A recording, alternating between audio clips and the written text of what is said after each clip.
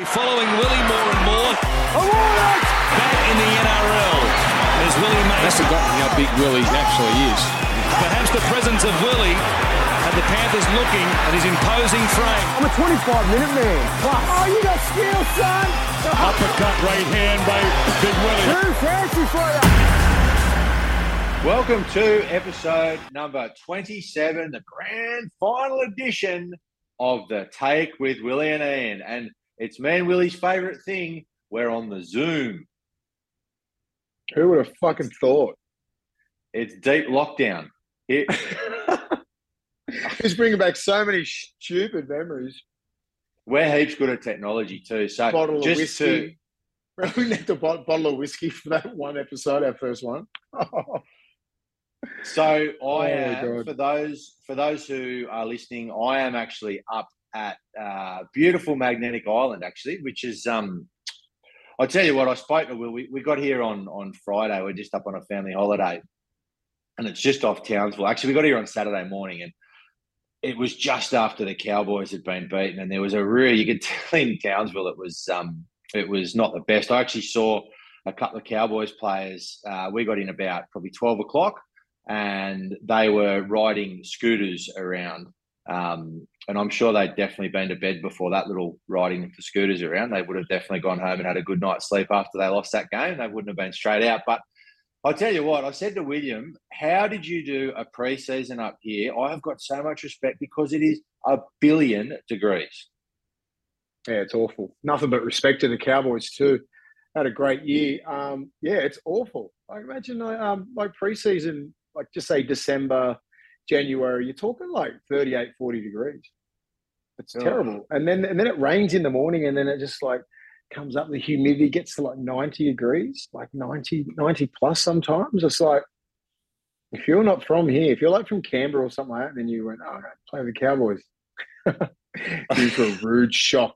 Yeah, that's why when they get a decent side, they're usually a lot fitter than a lot of other teams. Because of the preseason, they said Billy Johnson was up there too. Anyone who knows the game knows Billy Johnson. He was awful. I'll tell you what, though, if you look at this game, if they had a big thing about how Todd Payten was bringing back the mongrel and he was treating it to be, tough and that, you just have to train for 20 minutes up here and you have got no fluid left in your body. We used to train at 6 o'clock in the morning because it got too hot, and then you do an afternoon session in the summer. It's because it's unbearable, Burner. Like, you can't do it. Like, it's impossible. So they train in the morning, then you got this. It's a whole fucking day. I mean, you're up there right now. There's a little bit to do. You're on holiday mode, so it's not too bad. Like, imagine, I think I was at the end of my career. I was 30 first before my little sabbatical for my first time in France. It was like, oh yeah, I'll just go up here, just try and get away from Sydney and all that sort of shit. So I played my whole time down here. Then going up there was just like going back in time. It was unreal. Yeah. People love you, you know what I mean? Like, they're solid Queenslanders, first of all. When Origin was coming around, they hated me. But, you put in for that town, and, they have a lot of respect for you as a player. They really get in there. I've always got a soft spot for the Cowboys because I played there, and, they were really good to me for that year. And it was one of the reasons why I didn't really want to stay there, because the fucking heat. Unbearable. And I only did half. It's crazy. I did half of pre-season. I didn't do the whole thing. I was just like, because I was like, I had that one more year left with the Roosters, and I was like, should I go back, or I could just get out of Sydney? So I just made a choice. Fuck, I'm done. I didn't want to do all the politics and shit like that down here. I was like, all right, I'm done. Get me as far away as possible. It's North Queensland. That's as far as you can get. The people are awesome up there. They are proper fans. Like, they travel like I just come from Mount Isa. It's like literally like a 10-hour drive. The people, they're passionate. That's why I always got a soft spot. That's why I felt sorry for them on the weekend. They tried their guts out. They're going to be at the top 8, top 4 for a couple of years yet. They're going to have the exact same squad apart from Gilbert, and that's probably about it out of their starters. Yeah, and they've picked up Luai. You got Leilua. Leilua at least, yeah. Whoever else they get, they're going to be pretty good for at least the next 3 years. Well, I did promise that Finn's up here with his couple of little mates, Poppy and Zach, who we normally go away on holidays with, and they really wanted to be on the show. And I said, that's probably not going to happen, guys, just because I can't film it properly on the phone. But I just wanted to have a big shout out to Finn and Poppy and Zach. Finn is little I love you all. Finn. I love you like, all. Maybe next time. We're doing Zoom. You know how you're supposed to do Zoom, and like I'm supposed to be able to see you. I can't see you. Can't you? No, and I'm looking at Just like the voice. this stupid fucking screen. I'm just looking at myself. It's awful. Oh, is it the little Help circle me. on the jelly bean? Slide across. Oh. I know this is, but slide this thing across. Go one way. That's how I brought your big ugly head up. Give that a go. There we go. Now, no, there's none. Probably a good thing you don't have to look at me. All right, Will. So let's move on. I think people really liked you doing the deep dive into the specifics of the games last week. So I think what we'll do, we'll just have a bit of a chat about a couple of things that have come through this week, and then what we might do is a quick review of the two games from the weekend, and then we'll just pump straight into the grand final preview. And I want you to do the same sort of thing again, Will, because you were, you're really good with the way that you explain things, and I think it's great for people to understand actually how smart your brain is about everything, really, but how smart your brain is about the game itself. So the first thing there's been this big blow up. So obviously in the South Penrith game, the trainer for Penrith is first of all, he said something to Cartwright, and then second of all, he didn't. And then Cody Walker's blown him after the game. And now Penrith are talking about how they've got the audio because so he didn't say what he said. How are we in a world where a trainer says something to a player and then one of the other player reacts, and then we're talking about it 6 days later? I don't understand, Will. How is this relevant? I'll tell you why. Because the Penrith team and the Parramatta team have probably been educated pretty good by their coaches and CEOs. Like first couple of days, coming into grand final week, stories just want to be everywhere, right? And they're going to make shit up. If they can't get a good interview with a player, they're going to make shit up, and they're going to go with something like as pathetic as this. First of all, that trainer should not have said anything. Stay in your lane. You're the trainer. Don't say anything to Jed about his, should run at him because of his, because he's got a sore back or something like that. Just that's a bit classless from this guy. Like, and I know it was a bit of tongue in cheek because I think Jed and this trainer has, already squashed their beef and said, it was just in the heat of the moment. But like, if I'm a Penrith player and my trainer did that, I'll be filthy. I'll be like, shut the fuck up, dude. Like, you just do your thing. I'm not telling you how to come on and run the water and tell people about injuries and all that sort of shit. Like, stay in your lane. Like, I'm the one who has to be out here and play. You know what I mean? Imagine if South got on top of them because of that one little comment. Cody Walker just turned it on and just went, fucking, all right, we're going to get him back, blah, blah, blah. You know what I mean? Like little things like that. And then you can, then imagine if South won that game. So what was a turning point? Cody goes, oh, well, the trainer started talking shit to us. Fuck. Imagine that. If you're one of the Penrith boys, you're like, I'm going to a quick word to this trainer. You shouldn't have said it. I think he's been apologetic about it. Big Johnny Cartwright's come out and called for him getting sacked. He blew up Deluxe, didn't he? Yeah. I mean, that's his boy, you know what I mean? Like, he doesn't deserve to do that. Like, Jed's worked his way into first grade. He's been injured most of the year. Like he was injured when he was out at Penrith, I think, and that's why this guy's got a little bit of history on him. It was a bit classless from this bloke. He probably should know better. I don't. And this is what happens in grand final week. Look at this littlest thing. It's getting back page and all that kind of stuff. The Telegraph, and you know why? Because no one else wants to say anything because they know everything is amplified by 1,000. You don't want to give anyone any bulletin board material, nothing. You just want to get to about Thursday, Friday, bunker in, lock it down, get through all the media, all the photos, all the bullshit, and then get along with the game. So it's Wednesday now. I'll probably train tomorrow, Friday off. Saturday, I'm not sure they're going to plan it, but usually all the real heavy media is going to be done by now, at least tomorrow. You got nothing else to talk about, obviously, have they? They got nothing to talk about. The trainers probably going fucking, the plan worked if you didn't really want any media scrutiny if you're Penrith. And they're talking about a trainer. The trainer's not out there. The trainer's not doing anything. He's not the tone setter. He's not the big hitter. He's not the guy who has to kick goals. He's not anything. So Ivan Cleary's probably thinking, oh, well, fucking, you've done your job. You've taken all the heat off my boy and his boy and like everybody else's, and they're all talking about you. So good on you. But it was just classless from what he said. What he said to Jed, you don't say that. This kid's had a horrific run of injuries and try to get back, and it's just fucking the low blow. And I think Jed's been the bigger man, said, look, he's known him for years, and that's a class act. There's no one from South said anything because they've been on the drink since Saturday night. Yeah, you won't find any South players making comments. It's like no way. It wouldn't be fucking. No, it would. If you're the media manager, you're not saying anything. You're not saying. Cody, do not speak to one person. Anyone. None of you. No one.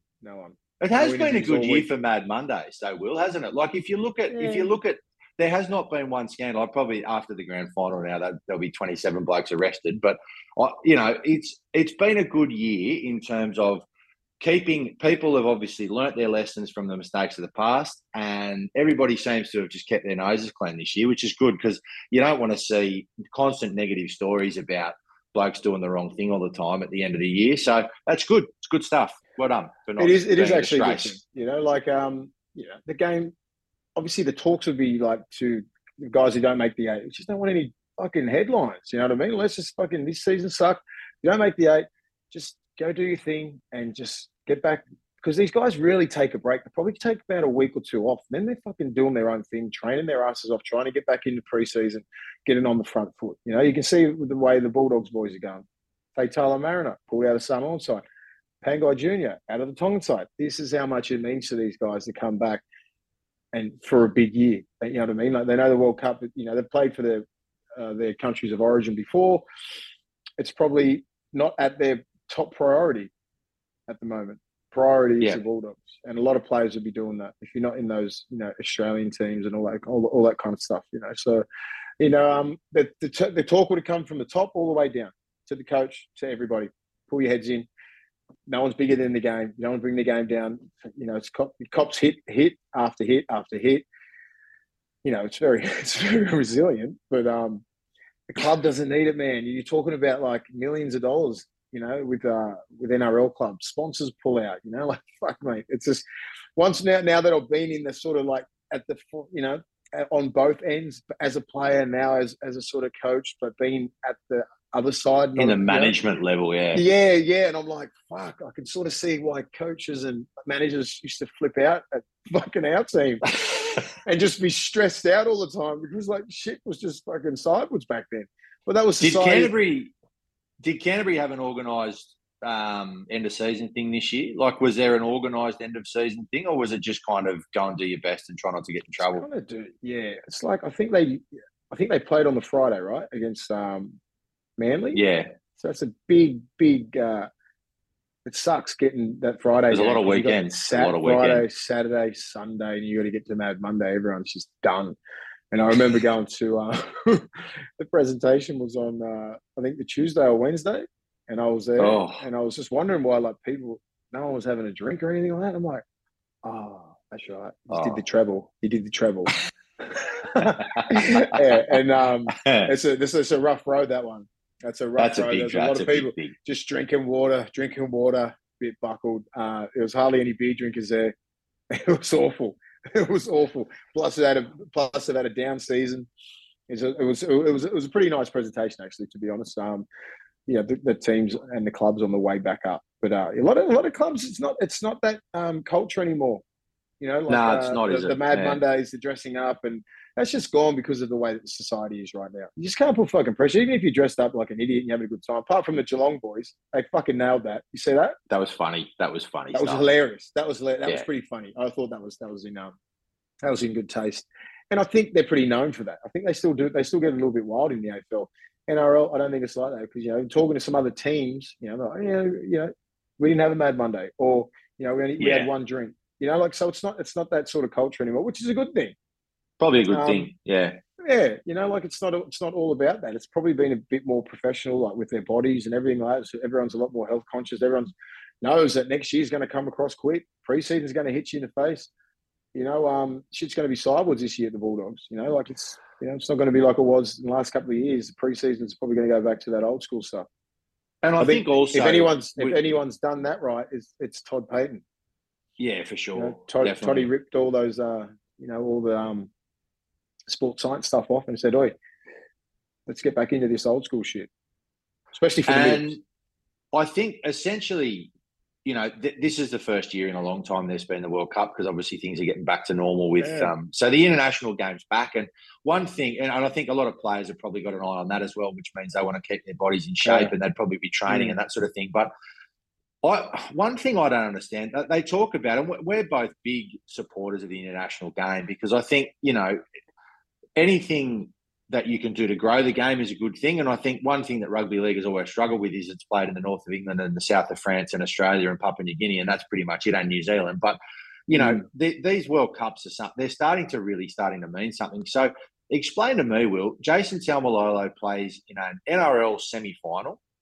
He gets a 3-match ban, right, for something that he did in that game, and that goes into the international game. I don't understand how a club game in Australia, if you're talking about a legitimate international competition, how is something that he's doing in a club game going to affect the international game? I find that really strange. Like, can't he serve it next year?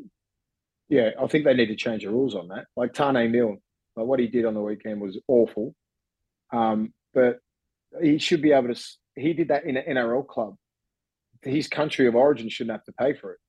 You know, like same as Taumalolo. He did his playing in the NRL representing the Cowboys. Why should Tonga have to cop what he did in a different competition? Should be different rules, especially when it goes to the international game. If it's origin or anything played here, if you do something in clubland, it's going to continue into origin. You cop it. Yeah, that's right. You've got to cop that. And it's just, people, you just got to just be disciplined in the game right now. But, Tane Milne's going to miss the whole World Cup. So Fiji's at a loss. Taumalolo's going to miss 3 games. That's a big loss, because I want to see Taumalolo play. If Tonga's smart, I'll be doing some warm-up games right now. Warm-up games. Yeah. I've had 2 warm-up games before I even leave this country. I think they're counting anyone one. Anyone who's Tongan is playing. I don't care if half the people can't play. But you know what I mean? Just get it off. You know what I mean? Just play fucking Lebanon. Play against Greece. Play against Italy. Play 3 fucking games back to back, like Super Saturday. Back to back. Friday, Saturday, Sunday. And then we're done. And then he can play in the whole World Cup, because everyone loves Jason Taumalolo, man. I want to see him play. He's my favourite player. So I think they need to they can tinker with those rules. If you do that in the Super League, you get suspended for those 6 games. Hey, and if you're not a big dog and you can't deal with it, that's the argument. That's the conversation you need to have with your head coach, CEOs, and all that kind of stuff. And oh my God, you're not going to the World Cup. Blah, blah, blah. You know what I mean? Like Tane Milne. I can see now, like if you look at rugby union, if it's which is a genuine international game, I get it. Like if you do something in an international game, you're going to miss other international games. But in this particular environment where you're trying to grow a game, why would you take your best players out for something that in a club game? It's just like if the NRL can sit there and say Taylor May can serve his suspension later because that's what the fans want. Well, I tell you what, I'm a fan and I want to see Tonga be strong at the World Cup. So you can't have one rule for one and not another. There can't be 2 different things. Yep, I totally agree. They need to really tinker with that. It's not a big. The other thing, if you make, it's not a big thing. You do your thing. If you do that, if you're playing in the NRL, you fuck that up for your club in the NRL, then that's on you. It shouldn't go into the international game. Especially when you're growing it. So the other thing with the international game before we move on, Will, there's been a bit of talk. Obviously, after we did the show last week, then the news came out that Joseph Suaalii had chosen to play for Samoa instead of going for Australia, which I think is great. I think all these blokes, the choices that they're making can do nothing but Australia will still have a strong side. But these blokes are choosing to play for the land of their heritage. They're choosing to play for, in some cases, the country in which their grandparents still live. They've got such a strong connection to their heritage. We've been strong on that for a while, and especially with Samoa. Samoa this year have had a number of different players that probably haven't chosen to represent Samoa come into the fold, which is terrific for the international game, and I think it's terrific for rugby league. There was a journo this week who has quoted a show that we did on this show a couple of years ago, basically saying that the players didn't want to play for Matt Parrish and that Matt Parrish probably should step down because he was holding back the international game in that country. This bloke's written a show, but an article basically, and I don't know where he got the thing from. He's obviously deep dug into the past, the big guy, but he's where you have said Parrish should step down, and he's saying the fact now that Suaalii and these other blokes have chosen to play for Samoa discredits the fact that Matt Parrish probably at that stage should have stepped down. Now, the problem that I have with this, Will, is that once again, the bloke is completely missing the point. He is not playing for Matt Parrish. He's playing for the land of his fathers and grandfathers and his heritage. He's playing to make a nation proud. He's got nothing to do with the coach. I could be the coach and he'd still play. So explain to me, Will, how exactly does a bloke playing an international game for the country of his ancestry, how does that mean the coach is a good coach? Fucking doesn't. Who's this dickhead anyway? I don't know. Adam, someone. Oh, God. What did he quote us on a show 2 years ago? He quoted you at length too, you know, and one of my mates sent it to me and goes, what about this bloke? He goes, what about this bloke? He goes, and then like from my perspective, Will, my everything that has you not said, changed. 100% at all. It fucking has not. They are not playing for the coach. Who's this guy? Discredits me. Yep. God, I'm living in your head rent free. If you got to write a story about me, you dick. I don't even know what his name is. Oh my God, yuck! I still stand by it. Everything I say. And if they don't think that the powers to be don't want Matt Parrish out either, it's just fucking. The players are playing because they want to represent their family. It's more than the coach. This is where they've swallowed their pride and just go, we've got to get Samoa back where it belongs, up there with Tonga and stuff like that, instead of back out of the top 5 or 6 nations in the world. That's what the players have done. That's how strong that's how much it means to them. Not the fucking coach. What an idiot. And guaranteed, Will. Guaranteed, Will. And tell me. As you said, sorry, he missed the point, doesn't he? He's missed the point. He doesn't get it. He doesn't get it. That's why you fucking writing for some low paper, whatever it's called. And who do you reckon, Will? Who do you reckon was making those phone calls? Do you reckon it was Matt Parrish making the phone calls, or do you reckon it was the senior players coming together and saying, you know what, if you look at our side on paper, we've got something really special here. And at international level, the coach is just the manager, right? The players will set the tone. They'll set the game plans. You played enough international football under some great coaches. They're not there to coach you. They're there to bring you together. Yeah, manage. The coaches are not going to be learning anything from anyone in that World Cup. They're going to be bouncing off each other's energy, what they're learning at club, the Origin players, young kids asking Origin players, Papali'i and Junior Paulo, all these sort of big guys. Yeah, it's got nothing to do with the coach. It's got to manage people. And I think what happened, I think Parrish would have been calling players because he knows that the players, there was a bit of a revolt. They signed papers and shit to try to get rid of this guy. So he's probably gone in, swallowed his pride a little bit, going, all right, I've got to fix myself. You know, if we want to get these players on board. And I think, and credit to Matt Parrish, he has done that. I know that he's done that, but it doesn't mean that there's not a little side table trying to get him out. He's doing the right thing by Samoa. You know what I mean? Like you got to buy into the culture. You got to do everything because all these things that I've heard that was going on the last couple of World Cups, they weren't going to put up with it again. So obviously they've had meetings that are, with Samoa on board, everything like that, and just to get him on the same page as everyone else. Otherwise, they would have made a change. Do you know what I mean? You had Joey Johns and Matty Johns willing to coach that team. Look at the amount of players that were willing to play for Samoa at that time. You know what I mean? Like if the coaches had if the coach changed his mind, apparently he's been doing the right thing, and that's all the players want. Buy into the culture. There was some things I wouldn't even put it on this platform or put it out there that I know about. They could really discredit that guy. But I want Samoa to do good. That's why everyone was going, you got to get Matty and Joey in there. Imagine what they could have done for that country. But I'm glad that the players, it's bigger than the game, isn't it? The players, 100% at the moment is bigger than the game. And they're going to, if they finish in the top 4, get to a semi-final or the final, well, you're not going to get rid of Matt Parrish then. He's going to coach for life. I'll tell you what, I'm happy for him. I'm happy for him. And then this guy thing that upset me, the audacity to write some shit. Like, shut up, mate. And the thing that upsets me, Will, about unless you're Buzz Rothfield, or Paul Kent, then I'll give or Danny Weidler. It better be someone like that. If it's not them, who gives a shit? Maybe it was a pseudonym. So the thing that upsets me is that because it's from 2 years ago, it's a completely different environment from when we spoke about it at that time. At that time, it's a different environment. And now to make it look like, that we have been disrespecting the international game or disrespecting when you sent it to me before, I was just like, what is this guy doing? Like, where's this article? I don't read fucking papers or do anything like that. Just fucking, I don't know. Some people should, and then you use my name in it, and you put poor Joey Suolii's head next to mine. Like, the kid hasn't said a fucking word.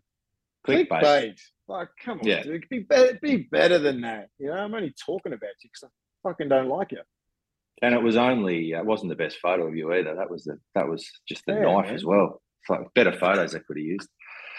I'm all about that. I'm all about it. Get a decent photo. You can say whatever you want. Say whatever you like. Just make sure it's a good one. There's not too many bad ones in there. Anyway, so Adam, whatever your name is, mate, you're missing the point. Mate. And you're missing the point. You're not very smart. That's why you're writing for fucking who you're writing for. The international game is strong, and watching Samoa and Tonga and what they're going to do, it's a wonderful thing, and milk out all of them. All right, mate. Well, let's go in quickly to just do a quick review. The Para Cowboys game. You were pretty strong on the Cowboys for a number of reasons, and just explain to me where you think the Cowboys went wrong. What was it that the Cowboys didn't do that you thought they would that meant that Para got on top? Inside pressure on Dylan Brown. And what they did in that first half or 50 minutes, Dylan Brown wasn't in the game. I think it was like 50 or 60 minutes in, 50 minutes in, maybe 5 runs for 30 meters, wasn't taking the line on. So they took that off him. The Ruben Cotters and stuff like that, inside pressure was really good for that bit. They let off a little. They had their foot on their throat. They just let it off. Like they should be in the grand final. They lost. And credit to Parramatta, but you give Parramatta like a little bit of hope. They're not going to give up. No one's going to give up in that position. You know what I mean? Like, I just think they got him in a really good position, but Para kept fighting, and Queensland were going down there, coming away with no points all the time. Heaps of times, and that's deflating. It's very deflating, But like they were in a position to win that game. A couple of things went their way, didn't go their way. That forward pass in the first half. I think if you watch that game, you're probably going, it should be 18-0. At half time, should be nearly game over because they were a very good defensive line, and just how soft those tries were. Like people missing their assignment online. Like Campbell Gillard got two tries right through the middle of his. Really just straight too. Really just straight bad individual tries. I mean, individual like defensive stuff up. Misses, yeah.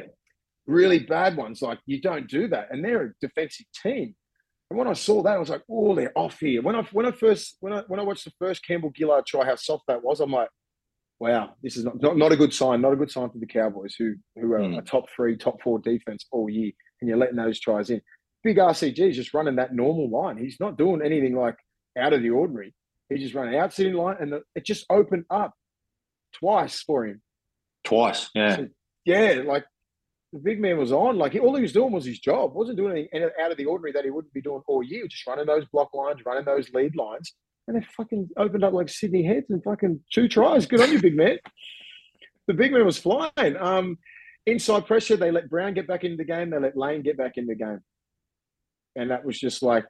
Maybe it was the heat. Maybe it was some. I don't know. They just Dylan Brown. He's a key this week. Dylan Brown and Sean Lane. They held so much power because the middles were. Ruben Cotter was outstanding. Taumalolo was fucking unbelievable. He was so outstanding. Good. He was the best forward on that field there easily. The way that he was just off the back fence, just led by example. Did massive captain's knock. Because I think Para were one of those. Like it was that they were both the best and the worst team. Like they had periods of the game where they were on, and you thought, you know what, they look like the side the only side that can beat Penrith. And then there are other times, and Mitchell Moses, like I know he just he'd given up the chance to see his baby being born to play that game. Like his mind would have been everywhere, but he uncharacteristically put 2 kicks out on the full. He missed a kick. Yeah. Like he was off, and they still managed to roll through and get back into that game. And when they were rolling, they looked unstoppable. Yeah, they're there for a reason. They were. They're getting through that game, getting beat by Penrith in that first one, like getting like proper wallop. Coming back, 2 wins on the road, 2 wins in a row, going up to North Queensland, taking the points there, getting into the grand final. I'd be confident they can get away with it this week. We'll review the grand final soon. But like North Queensland, I'm not sure if North Queensland lost that game or Parramatta won the game. You know what I mean? Like, I look at North Queensland going, I think you guys lost it. You had the game. You had the game. You didn't have anyone. There was no injuries, nothing, no HIAs, no nothing like that. That rocked the game, and they had it there, and it just fucking they couldn't stop the bleeding. I'm going down their right edge. Man, I would have put fucking Ruben Cotter in front. I would have put, I don't know who was like trying to get Lane on that right edge. I think it was maybe Gilbert. I think Gilbert was on that edge. I would have fucking swapped and put Ruben Cotter because he's a little dog. You know what I mean? He would have went after him, and he would have went after him. I would have made a few little changes in there, like defensively, if I was Big Toddy Payton. But yeah, they just couldn't stop it down that edge. Fucking offloads and just making meters after meters, and they just couldn't stop the bleeding. I've been in positions like that. It just sucks. You're trying your ass off. They're trying their ass off, but they're just getting that little fucking edge over you, and it just kept building and building and. The kick started sticking for Moses, and everything started sticking lane, you know, running those lines, flicking that ball out, going over Felt's head, straight into see those hands. Like, fuck. Yeah. You could see that when that happened, that was it. I was like, they're not coming back from this. Even though it sort of looked like, you know, like I was just like, oh, they could maybe. And I was just like, nah. Once Parramatta are good front runners too. You know, once they're ahead, they got that defensive system to really shut you down. They can put hits on, they work hard. But I think it's a different kettle of fish this week. But North Queensland had a great year. It's a great year for the Cowboys. Deserves Coach of the Year this year, easily. Yeah, for sure. He's been fantastic. Yeah. And so if I look at the Penrith South game, and I probably was of the belief, and we've spoken about this before, that the winner of the grand final would come from that side of the draw. Penrith. The way Penrith started in that game, they looked like a side that had rested players in the last round, then had a game, then had a week off. They looked like a team that first half where it was like, you know what, is resting players that good? Because at the end of the day, that first 40 minutes from them was pretty poor. They managed to get back in towards the last sort of 5 minutes of that second half. And then that first 25 minutes of the second half, they just blew them away. That was where it just clicked. But, mate, I looked at that Penrith side and I went, they're clunky. They look rusty. It'll be different this week. But, mate, South had every opportunity to win that game. Yeah, South did. I think starting Mitch Kenny, I think, you know, obviously he's the future of the club and everything. Like, Appy's going. But, like, he's not in sync with these middles. They were on different pages at the start. Like, I don't know if I'm going to use the same thing again with Parramatta, because Parramatta could put – I'm not sure, because they back themselves defensively as well. They don't really care. They'll be like, yeah, well, good luck scoring. You know, like they sort of give you that sort of, yeah, fucking, we'll give you a good ball in some good positions. Good luck. South's got them twice. Yeah, they got them twice. But that's probably the only team that could really pull the trigger like that. I think Souths they're on fire there. They're running hard. Everything was going good. Cam Murray was moving the ruck around. The big guys were moving around.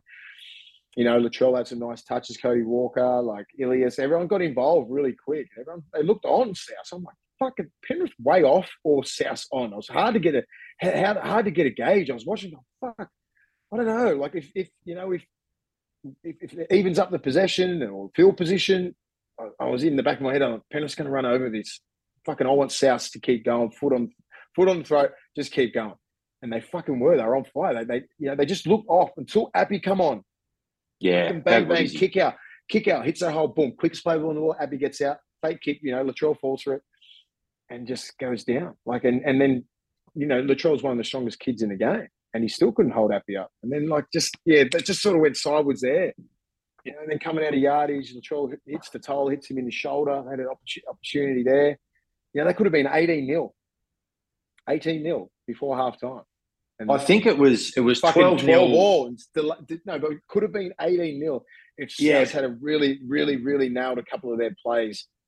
And where Totola hits Totola on the shoulder, and that could have been something. And then they, I don't know, like those tries. When it got to 12-6, I was like, as soon as it was 12-6, I was like, Penrith's going to win. All they needed was some points. I needed fucking South to go in 12-0 up for them to be proper going to win this game. That was my sort of feeling. I was like, because 12-0 is not that big, but I was thinking if Penrith score next in the first half, I'm like, then it's on. And then they fucking scored 2. And then it was twice, 12-all. And then you could just see the air go out of the stadium and just everyone like go, fuck, is it happening? Cody Walker come out a different player.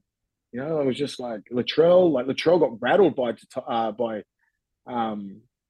what's his name? Leota. I've never seen Latrell get hit like that. You go through every one of Latrell's games and you've never seen him get hit as hard as that.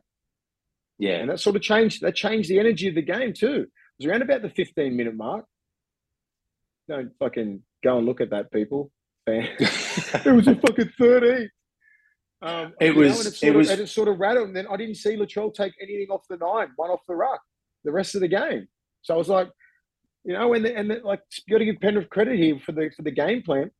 I looked at the stats. I think someone said it was like Latrell had 11 runs in 2 games. Full, like a lot of touches, but running.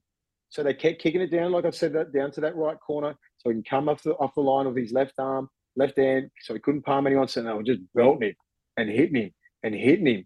You know what I mean? So they put it perfect position where he has to run, and they were putting it in just over when the wingers haven't dropped back. Cleary, bang, he has to run it back because he can't connect with his wingers. You know what I mean? So they were hitting it back on the 4th tackle. So Latrell had to go all the way back, get the ball, run it all the way back again. And it takes him out of the set of 6, doesn't it? Yeah, exactly. So and they are relentless at their game plan, Penrith. They don't fault at all. Where you see teams come in and out of games, they just stay on, and get better and better and better. And I was just like, fuck, they're doing it. Kicking game all the time, exactly what I'd be doing. Make him run. Because he's not like the Tedesco's or Dylan Edwards or Pappenhausen's and all that. He's not that traditional, that fullback of the 2020s where they just fucking have like 50 fucking hit-ups. Keep going. He's more class. He's quality. That quality touches. Shit. You know what I mean? So it's good game plan executed by a fucking gun team. And it was a good year by South. So South, like if you're a South fan, had a great year. South's had a great year. And well, if you dissect their year, you go, well, everyone's thinking, they're not going to make the 8.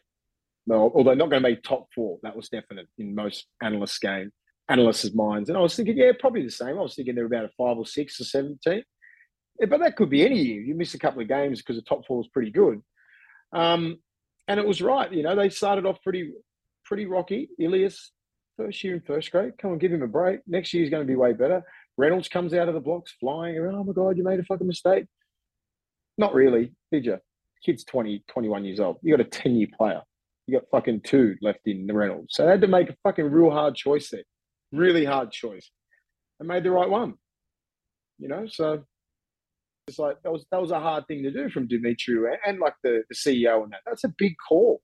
Letting your fucking favourite son go for a kid who's obviously a young South junior. But they had to make some big calls there. And I think going into next year, I think South might win it because they're going to have the exact same team. You put Tom Burgess and Havili on that team, and then you take a few players off Penrith, which you will, Happy and kick out, and Para. So everyone's pretty even next year. And I'm looking at South going, you got the exact same team. You got Cody Walker, you got Damien Cook, you got Cam Murray, you got Latrell Mitchell. It's a good side. You got a side there, so you got to. And I think next year, I reckon they can really go for it. I mean, I know it's an early prediction, but I reckon they could have a decent crack next year, probably better than this year. Who else is going to be on the open market? They might get some outside backs and all that. Some, there's not that many big names, but they could get some more depth, some more forwards, and you get that next year with these younger kids coming through. You don't know what you're going to get.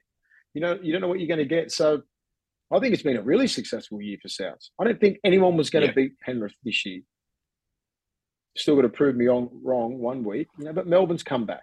Roosters have come back. It's going to be freaking even next year because Penrith's going to come back a little bit. They might lose more than Coruscant and kick out. Lose more than those two, and you really come back. Well, let's have a look, Will. You say no one's going to beat Penrith, and I think that's definitely been, for the most part this year, Penrith have been well above. Like you could tell halfway through the year they were going to finish minor premiers. They were so far ahead of the rest of the field. You know, they managed to still win games through the Origin period where they had 27 players out. It's been quite a phenomenal year for them, and they are a nursery, and I get that. But mate, let's go through the game again, the same way we did last week. So let's start with break it down to the middle edge. So one little thing here, I think they're in the grand final for Jersey Flegg SG. Well, I mean, I think they're either reserve grade and Flegg and first grade. They're all in the same. It's four. I think it's first time in 113 years. 4 out of so they're not in the Harold Matts because I think they finished second or third. Who knows? But they're not in the women's, and that's about it. And they're in everything else. Like that is a phenomenal. It's ridiculous. Yeah, what was you saying? Going for the game. So let's go in. Let's start with middles, right? So let's start with the middle. So Parramatta. One of their main strengths is obviously their front row rotation. They got Nathan Brown back in as well, which I think is a really good move from Brad Arthur. So if we look at the two middles, who do you see winning that battle? I look at Penrith and I think they're more mobile. I look at Api Coruscant, he's better than Marnie. I look at Fisher Harris and he's better than both of those guys. And Leota's not far behind, and that's a massive rap. Leota's toe-to-toe with those guys. He's not as big or anything like that, but what he makes up for it, he fucking puts it into his tackles. He hits and he cleans up the ruck really good. Isaiah Yeo, that middle, Isaiah Yeo, Leota, Api Coruscant, and Fisher Harris, no one can touch it. And then you compare it to the other side. Not many people are better than Paulo, Marnie, Campbell Gillard, and Madison. So that's saying something, man. Like Penrith are on with that. They are big time with those middles, and they all play massive minutes, and they've played at the highest level for the last 3 or 4 years. I mean, Fisher Harris being premier prop like one, 2, or 3. Leota's coming up there. They're still all young. They're all under 27 years old or 28 years old. Apart from, I'm not sure how old Appy is. I just look at that middle, and I'm like, they just move better. When they're under fatigue. Like Paulo and Campbell Gillard, big bodies, man. They're big boys. They've still got like quality minutes. But what happens if they've got to play more than 60 or 70? Something happens. I just think Fisher Harris has got plenty of minutes in him. And so, not saying anything about Campbell Gillard or Paulo, but it's the quality of minutes. You can leave them out there for as long as you can. Forwards won't come off. It just depends what sort of work you're going to get with them. Are you going to get those quality runs? Yeah, that's right. Like no drop balls? Are you going to get no missed tackles? Are you going to keep closing the ruck, closing the door? All those little things, wrestling, finding your front, all these little things that take a lot of energy out, where when you're playing a pack as well-balanced as Penrith and everybody does their job, you don't really have to pick up the slack for anyone. So therefore, your energy is better at the end of the games. Have a look how Penrith finish games. Their foot's on your throat and they're fucking choking you. They don't let you up. They do not let you up. So that's where I look at the balance of that team. Is they've got it perfect. They have. And I think if you look at the left edge runners in Lane and Kickout, you've probably got the two most damaged. Like Sean Lane this year has just grown an extra leg. He has just been phenomenal. Like he is just what he has been able to do for Parramatta this year is one of the main reasons I think that they've gone as far as they have. And you look at Kickout again, he's just been so dominant. So, what do you see there? Like if you look at those, how do you shut down? If you're Parramatta or Penrith, obviously you're going to be focusing on those edge runners. How do you shut it down? Inside pressure. And I think Penrith have better inside pressure than Parramatta because their middles, as I said, like Leota and Fisher Harris and Api Coruscant and Isaiah Yeo, they don't stop. The inside pressure coming to get to Moses and to get to Dylan Brown will be out of this world. This is the last game of the year, Bern. This is for everything. You know what I mean? And that's why cream always rises to the top. And this is what I'm expecting from Penrith players because they've been doing this for 3 or 4 years, all of them. They can take Dylan. You've got to take Dylan Brown out of the game. You've got to take his running game out of the game. And if I'm Dylan Brown, I've got to prove to you that I'm here to run the game. I'm here to run the ball. So my first hit up from Dylan Brown would probably be like a show and go. All right, I'm going to run. And if you're a middle for Penrith, you're like, fuck, I want him to pass them like Sean Lane all game, and then they can just come up, check, release straight on the Sean Lane. You know what I mean? So, he's going to be up against Liam Martin, Liam Martin is a little savage dog. He won't be getting the meters that he was getting. Remember, look at the first game where Sean Lane played. 10 touches, 70-something meters. 65, 70 minutes played. You know what I mean? That's not fucking good numbers compared to what he racked up the next week. 220 meters. Yeah. You know what I mean? Like, he was been killing it, and even on the weekend he had, the game against the Cowboys, he played pretty good second half, but they were shutting him down because they shut Dylan Brown down. And North Queensland's defense is good, but Penrith's on another level. So you're going to have to start, you're going to have to play football and run hard. You've got to cop your fucking medicine at the start like they did against in that first round. In that first game, the first semi, don't get it twisted. They were in that game for 60 minutes. Moses gets injured. Injured. Put the other kid on. Game over. But I reckon Parramatta would take more out of that game than Penrith did. Because this is a grand final. For sure. This is a grand final. Yeah. This is what Parramatta's been waiting for. That's why I think it's going to be an upset. I reckon. Well, that's just me trying to make money for the trying to make the game better for the kids, but and trying to justify it. All right, I don't know. I just think, I think. Sorry, back to the back rows like Sean Lane. He's got a massive job, man. A massive job because, like, you could see from the last game they played, they only started getting going forward because of you. Like, you hold the key. You and Dylan Brown hold the key to that side. Big pressure. So how do Para win the game, Will? They can hold it in the middle. They can handle Fisher Harris and Leota in attack and defence. It's going to be like a dead end in the middle. You're going to get that. You're going to have some second phase. That second phase fucks everything. You've got to fatigue Penrith. You've got to have 50-50 ball at least. 50% minimum. You've got to complete at a high rate. Every time they complete at a high rate, they're unreal, Parramatta. They get down there, they've got the team, they've got Papali'i, they've got Sean Lane, they've got Madison, they've got Nathan Brown back, they've got Junior Paulo, Ken Wigella. They can fucking flex some muscles on you. Reed Marnie's a little dog, you know what I mean? Like, he can go, hey, a little bit of second phase, a little bit of play some footy at Penrith. Don't just play into their hands, which is this bash and barge shit. You know what I mean? Like, play to your skills. Like, if you know what I mean? Like, don't just run straight into the teeth of them all the time. You've got to copy your medicine early, but don't play one-dimensional all game because Penrith will just swallow you up.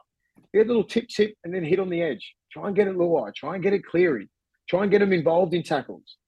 Do you know what I mean? Like, you just can't play one-dimensional against Penrith because they're just they'll swallow you. They'll eat you up. It's like trying to do it to Melbourne 10 years ago.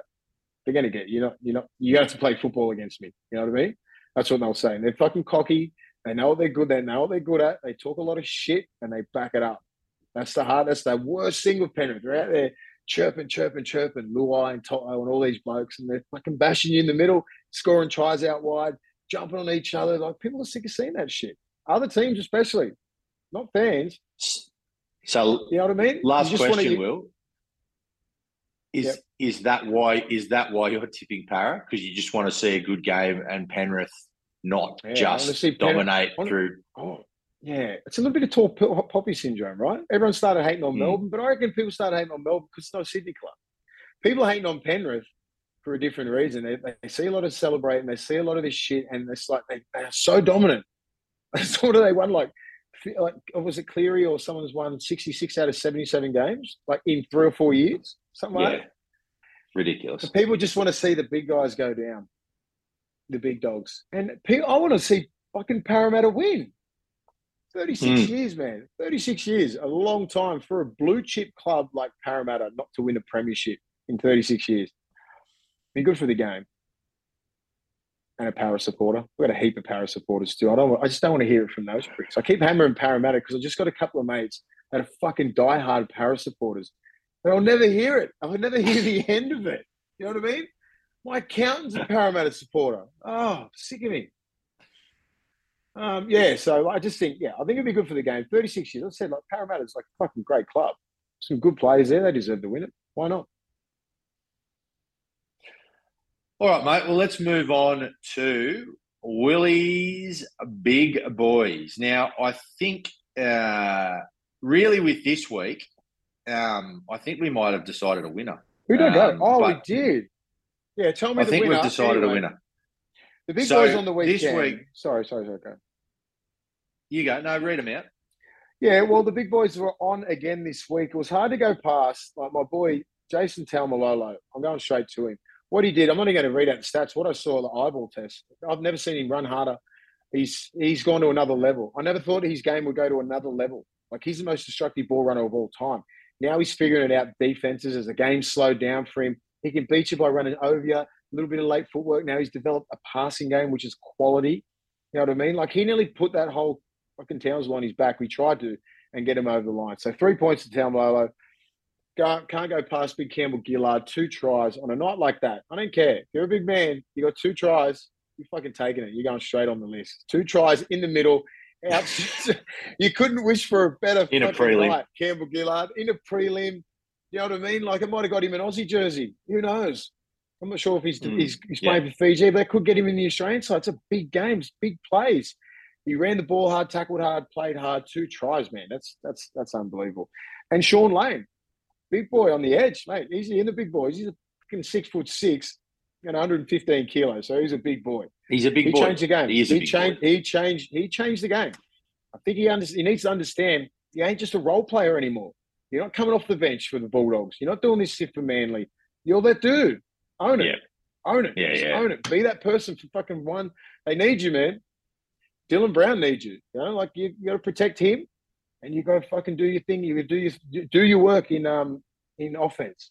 I can create some second phase. You need some shit. That's how you rattle defenses.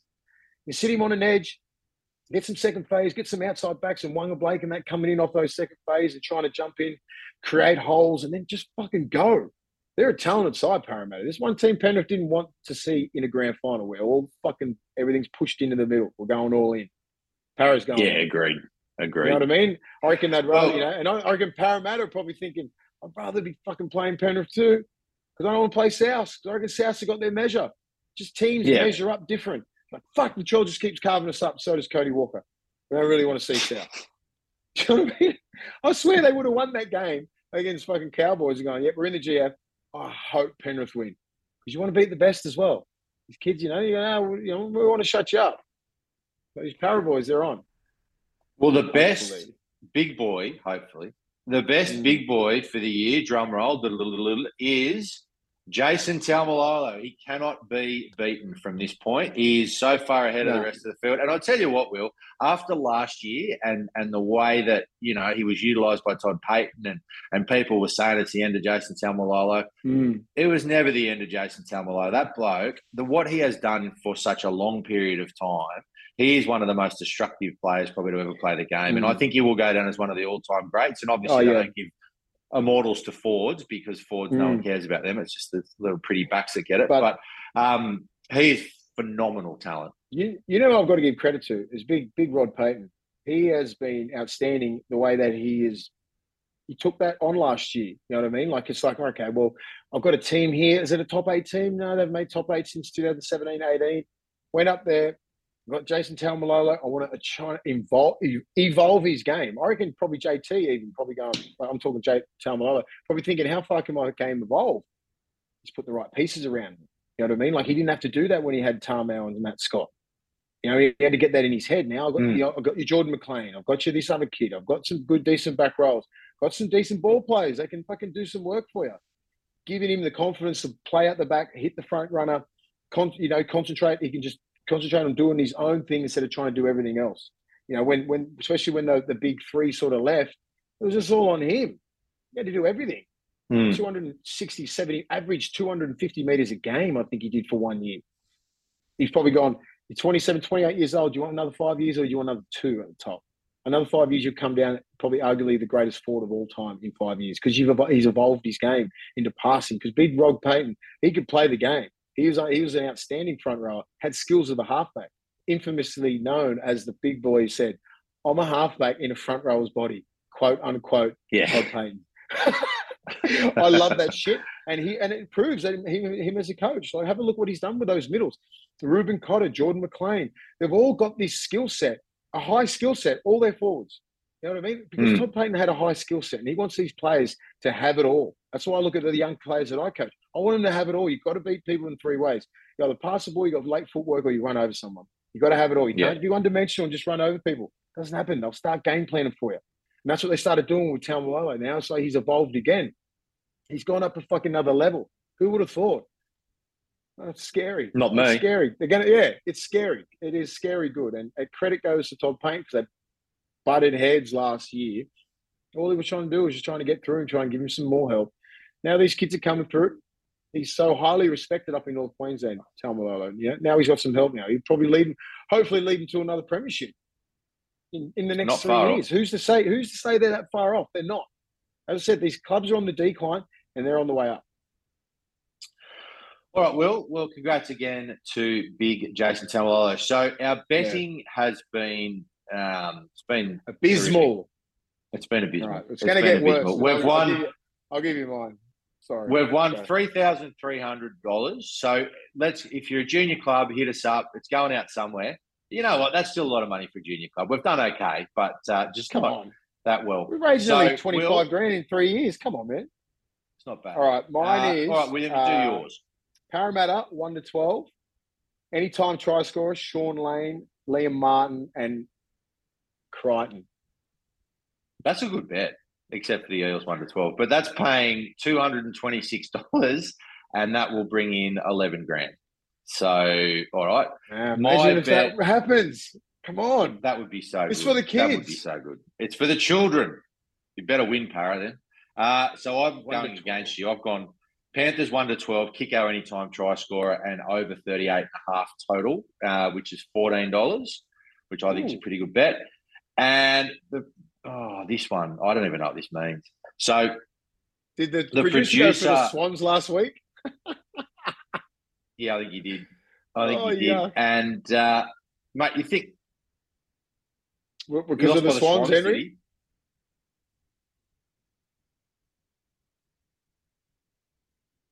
Oh, no. Oh, really? Fucking hell.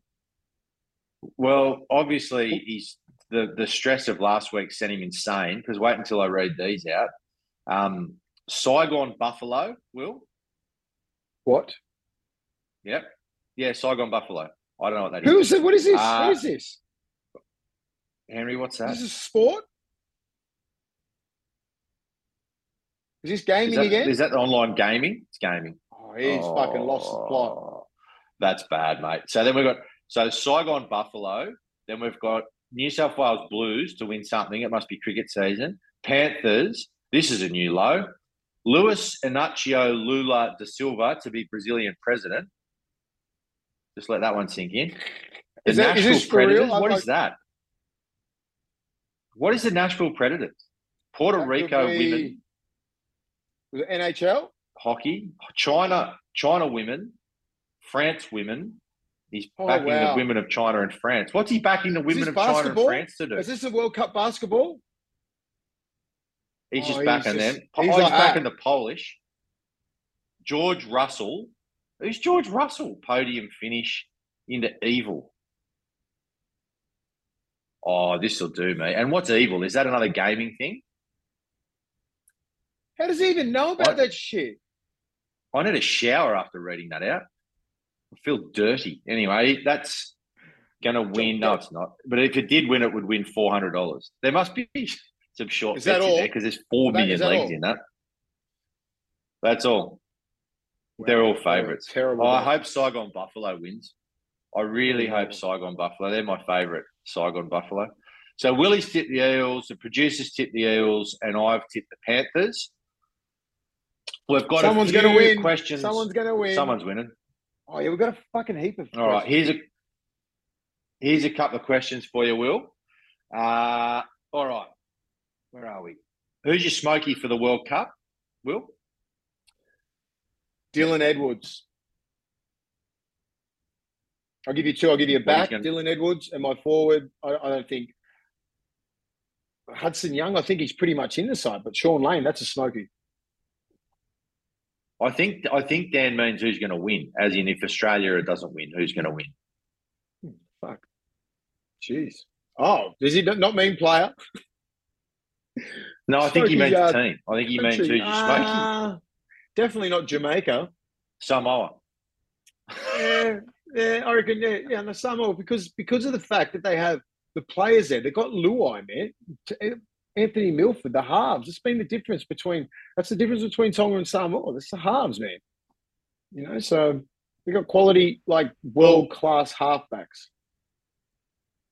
The reason I said Samoa is because Brad Boucher, who's a huge fan of the national game, he's asked you what your 17 would be from Samoa. But the problem with that is there's like 20 names. I'm not going to read them all out. So we'll come back to you with that one, mate. We'll come back. Yeah, I mean, the 17. I can see it here, but I don't know. Like, I don't know who you pick. It's pretty much picks itself, doesn't it? But it pretty much picks itself apart from like the forwards. I mean, like the bench forwards. You're going to start Junior. Yeah. So I'm not sure. Like, even like Spencer Leanu, where's he play? Leilua to Powell? Like, fuck. I mean, I wouldn't even know. I'm not even going to, I can't go. I'm looking at it now, Brad. So I'm going to go. My head in already. I know. Who would play fullback? I'll give you the fullback. Give me a fullback. Well, it'll either be Suoli'i or who was the other one they said? So just say the wingers: Taylor May, Brian Toto. They're the wingers. Two centers. You got Stephen Crichton and Isaac Tungo. You got Jerome Luai, Anthony Milford in the halves. Josh Papali'i. So Papali'i and Paulo as your props. Your hooker's going to be. Is it Danny Levi? Brown, has he been playing? Would it? Fa'amanu Brown. Or Brown. Yeah. Yeah. My back row would be the other Papali'i. Who else? Luciano Leilua, and my lock would be. I'd go with. It depends what they're going to go with here. So as a lock, do you go Jaden Sewer? I'm not sure. Would he be starting the back row? That's for me. The forwards and the bench forwards are the only time that you're going to have a bit of a break and go, oh, who am I going to play here? So the lock would be me personally. Go with Spencer Leanu. I just put him in the middle and just go power. Yeah. Depends. And that's what I'm saying. Like, or you could go someone else. Like a Jaden Sewer. They don't have it. Yeah, you don't have a ball playing lock, so they haven't really gone for that. Ueli, everything like that. So I think you're going to do that. The bench players, you can just make them up. All the big guys. You know, you pick a hammer on the bench. Some good players you're going to miss out. Aloe, you got Royce Hunt to Power, Jaden Sewer, Braden Ueli, Kafusi, Lua. Like, you're going to have some decent players missing out. So that's why you got a good coach. That's it. All right, Guy, our man from Adelaide Rams, if Willie was playing in the grand final for either the Eels or the Panthers in his peak state, of course, mate, he's always in his peak state. Don't worry about that. Willie just does peak state. Who's the main player in opposition he'd target to run at and smash in defence? So who would you target? I was playing for the Eels. See, that's hard because I look at Penrith and I don't see any spot players. Cleary hits good, but I'll just try and tie Cleary and Luai out. I'd have both. I'd be swapping sides. I'd be just running outside in lines all the time. If I was back row or front row, getting a tip on, trying to get to him early. Just try and tire Cleary out. That's what we should try and do. JT and JT wasn't as good a defender as Cleary and Luai. You know, they're both good defenders. That's the difference. Where you flip it on the other side and you can get at Moses. And Moses has been pretty good in defence, but he's still a spot player in defence, right? You're going to get some big bodies getting thrown at him. Kickout's going to be thrown at him. Liam Martin's going to be adding more game. It's just going to be relentless. So I look at, who do you pick up? Liam Martin hits hard. Fucking Kickout hits like a truck. Leota, Fisher Harris, Appy Coruscant. He hits hard. I'd rather run at fucking Fisher Harris than Appy because he can get you right under you. So you got to go at the halves. You got to go at their halves and have a look who's. Usually halves have good bodyguards. Have a look. They've got Liam Martin and they've got Fish and they've got Kickout. You try and get it. You try and get at these guys. You have to have a good combination with your halfbacks, trying to get you on that ball on the outside in line because they can easily slide out and then next minute Kickout hits you on his left. You know what I mean? Like that's how they do it. Like it's hard to spot them up. So you might as well just fucking go straight through the middle. If I was like that, if I was playing in the middle, I'm just going to go at Fisher Harrison. I'm just going to go in the middle at Isaiah Yeo. You just got to just keep going until you're fucked. It's just going to be a hard battle. We'll see what happens. Mate, Just quickly, we've got two more. We've got Old Enough to Know Better. He wants to know about the benefit of the doubt approach with the bunker. So sick of seeing tries that have been awarded for the last 100 years are overturned because the bunker picks up a finger between the ball and the grass or a mil of separation on the put down. So he's basically saying that what happens when tries go to the bunker and then they look at it 500 times and then it looks like a try and then they just find like a teeny tiny little thing and then they overrule the try. So like with Crichton, Stephen Crichton's try. Stephen Crichton's try last week. I thought that was a try when he that was. I thought it was a try. That was downward pressure. I'm like, what are they missing something here? Yeah, I don't know. Yeah. Like they waste so much time with the bunker. If you're going to go to the bunker, like have a look at one thing when North Queensland that forward pass, they come out and say, "Oh, sorry, we got it wrong." Fuck, I don't want to know on Tuesday after freaking Friday night game. You've been bender for 3 days, and you go, "Oh, we were wrong, were we?" They could change the whole game. Like, God damn, just shut up, or just start ruling on forward passes. We can rule on everything else. It's 2022. We can go back to the bunker and just rewind the whole thing and go on to everything. I think every try should be reviewed. Just review the whole thing from forward pass and if it's so blatant a forward pass, stop it. It's no try. Like if that was that try, like with the Moses to Papali'i, it's like, mate, come back, it's forward. No one would have cried about that. Just need to make some firm decisions in the NRL with that when it comes to reffing in the bunker and all that sort of shit. So much fucking grey area. And they've created. Here's a firm decision. Piss it off. Get rid of the bunker. All right. Last question, William, from Anton, our man Anton, who lives in New Zealand. Oh, I don't know. He said it feels like there are more crap haircuts every season. This year there were some real skunks on show. Now it's grand final time. There aren't many left to choose from. Who wins the Clive Churchill medal for the shittest grand final mop? Now the issue with that, William, is that in grand final week, I reckon there's some blokes now. They're hitting the barber up. And they're going out and they're getting their special grand final haircuts now. So I feel like we need to answer this question next week because I reckon someone's coming out with something stupid. You reckon? I don't think so. I don't reckon. They don't want that added pressure in grand finals. Like if you look like a dick, if you got a pink hair or some shit like that and you don't win the grand final, you look like an idiot. People are very aware of that. I don't think anyone will be rocking up the grand final with stupid hair. But if you're going to go with the worst looking hair, from both sides, Parramatta's pretty clean cut, to be honest. There's no real flashy sort of there's not that many out there. Penrith, on the other hand, you look at Brian To'o's hair. He's got like a flat top, sort of flat hair with a massive if he lets that out, it's the fucking craziest mullet of all time. So I'd have to go with Brian To'o. When To'o's got his hair out, because it has to be. Like it's long as hell too. It's really straight and it's just like some weird sort of haircut. Only he could pull it off. He's put some time into it. I don't think you can put that work. He grew it when he was injured, right? He comes back with his fucking... remember he had 2 plaits going down like that? William, I can guarantee you I would not get away with that haircut. There is no way in the world I would look so bad. Henry might love it. Henry in his furry suit.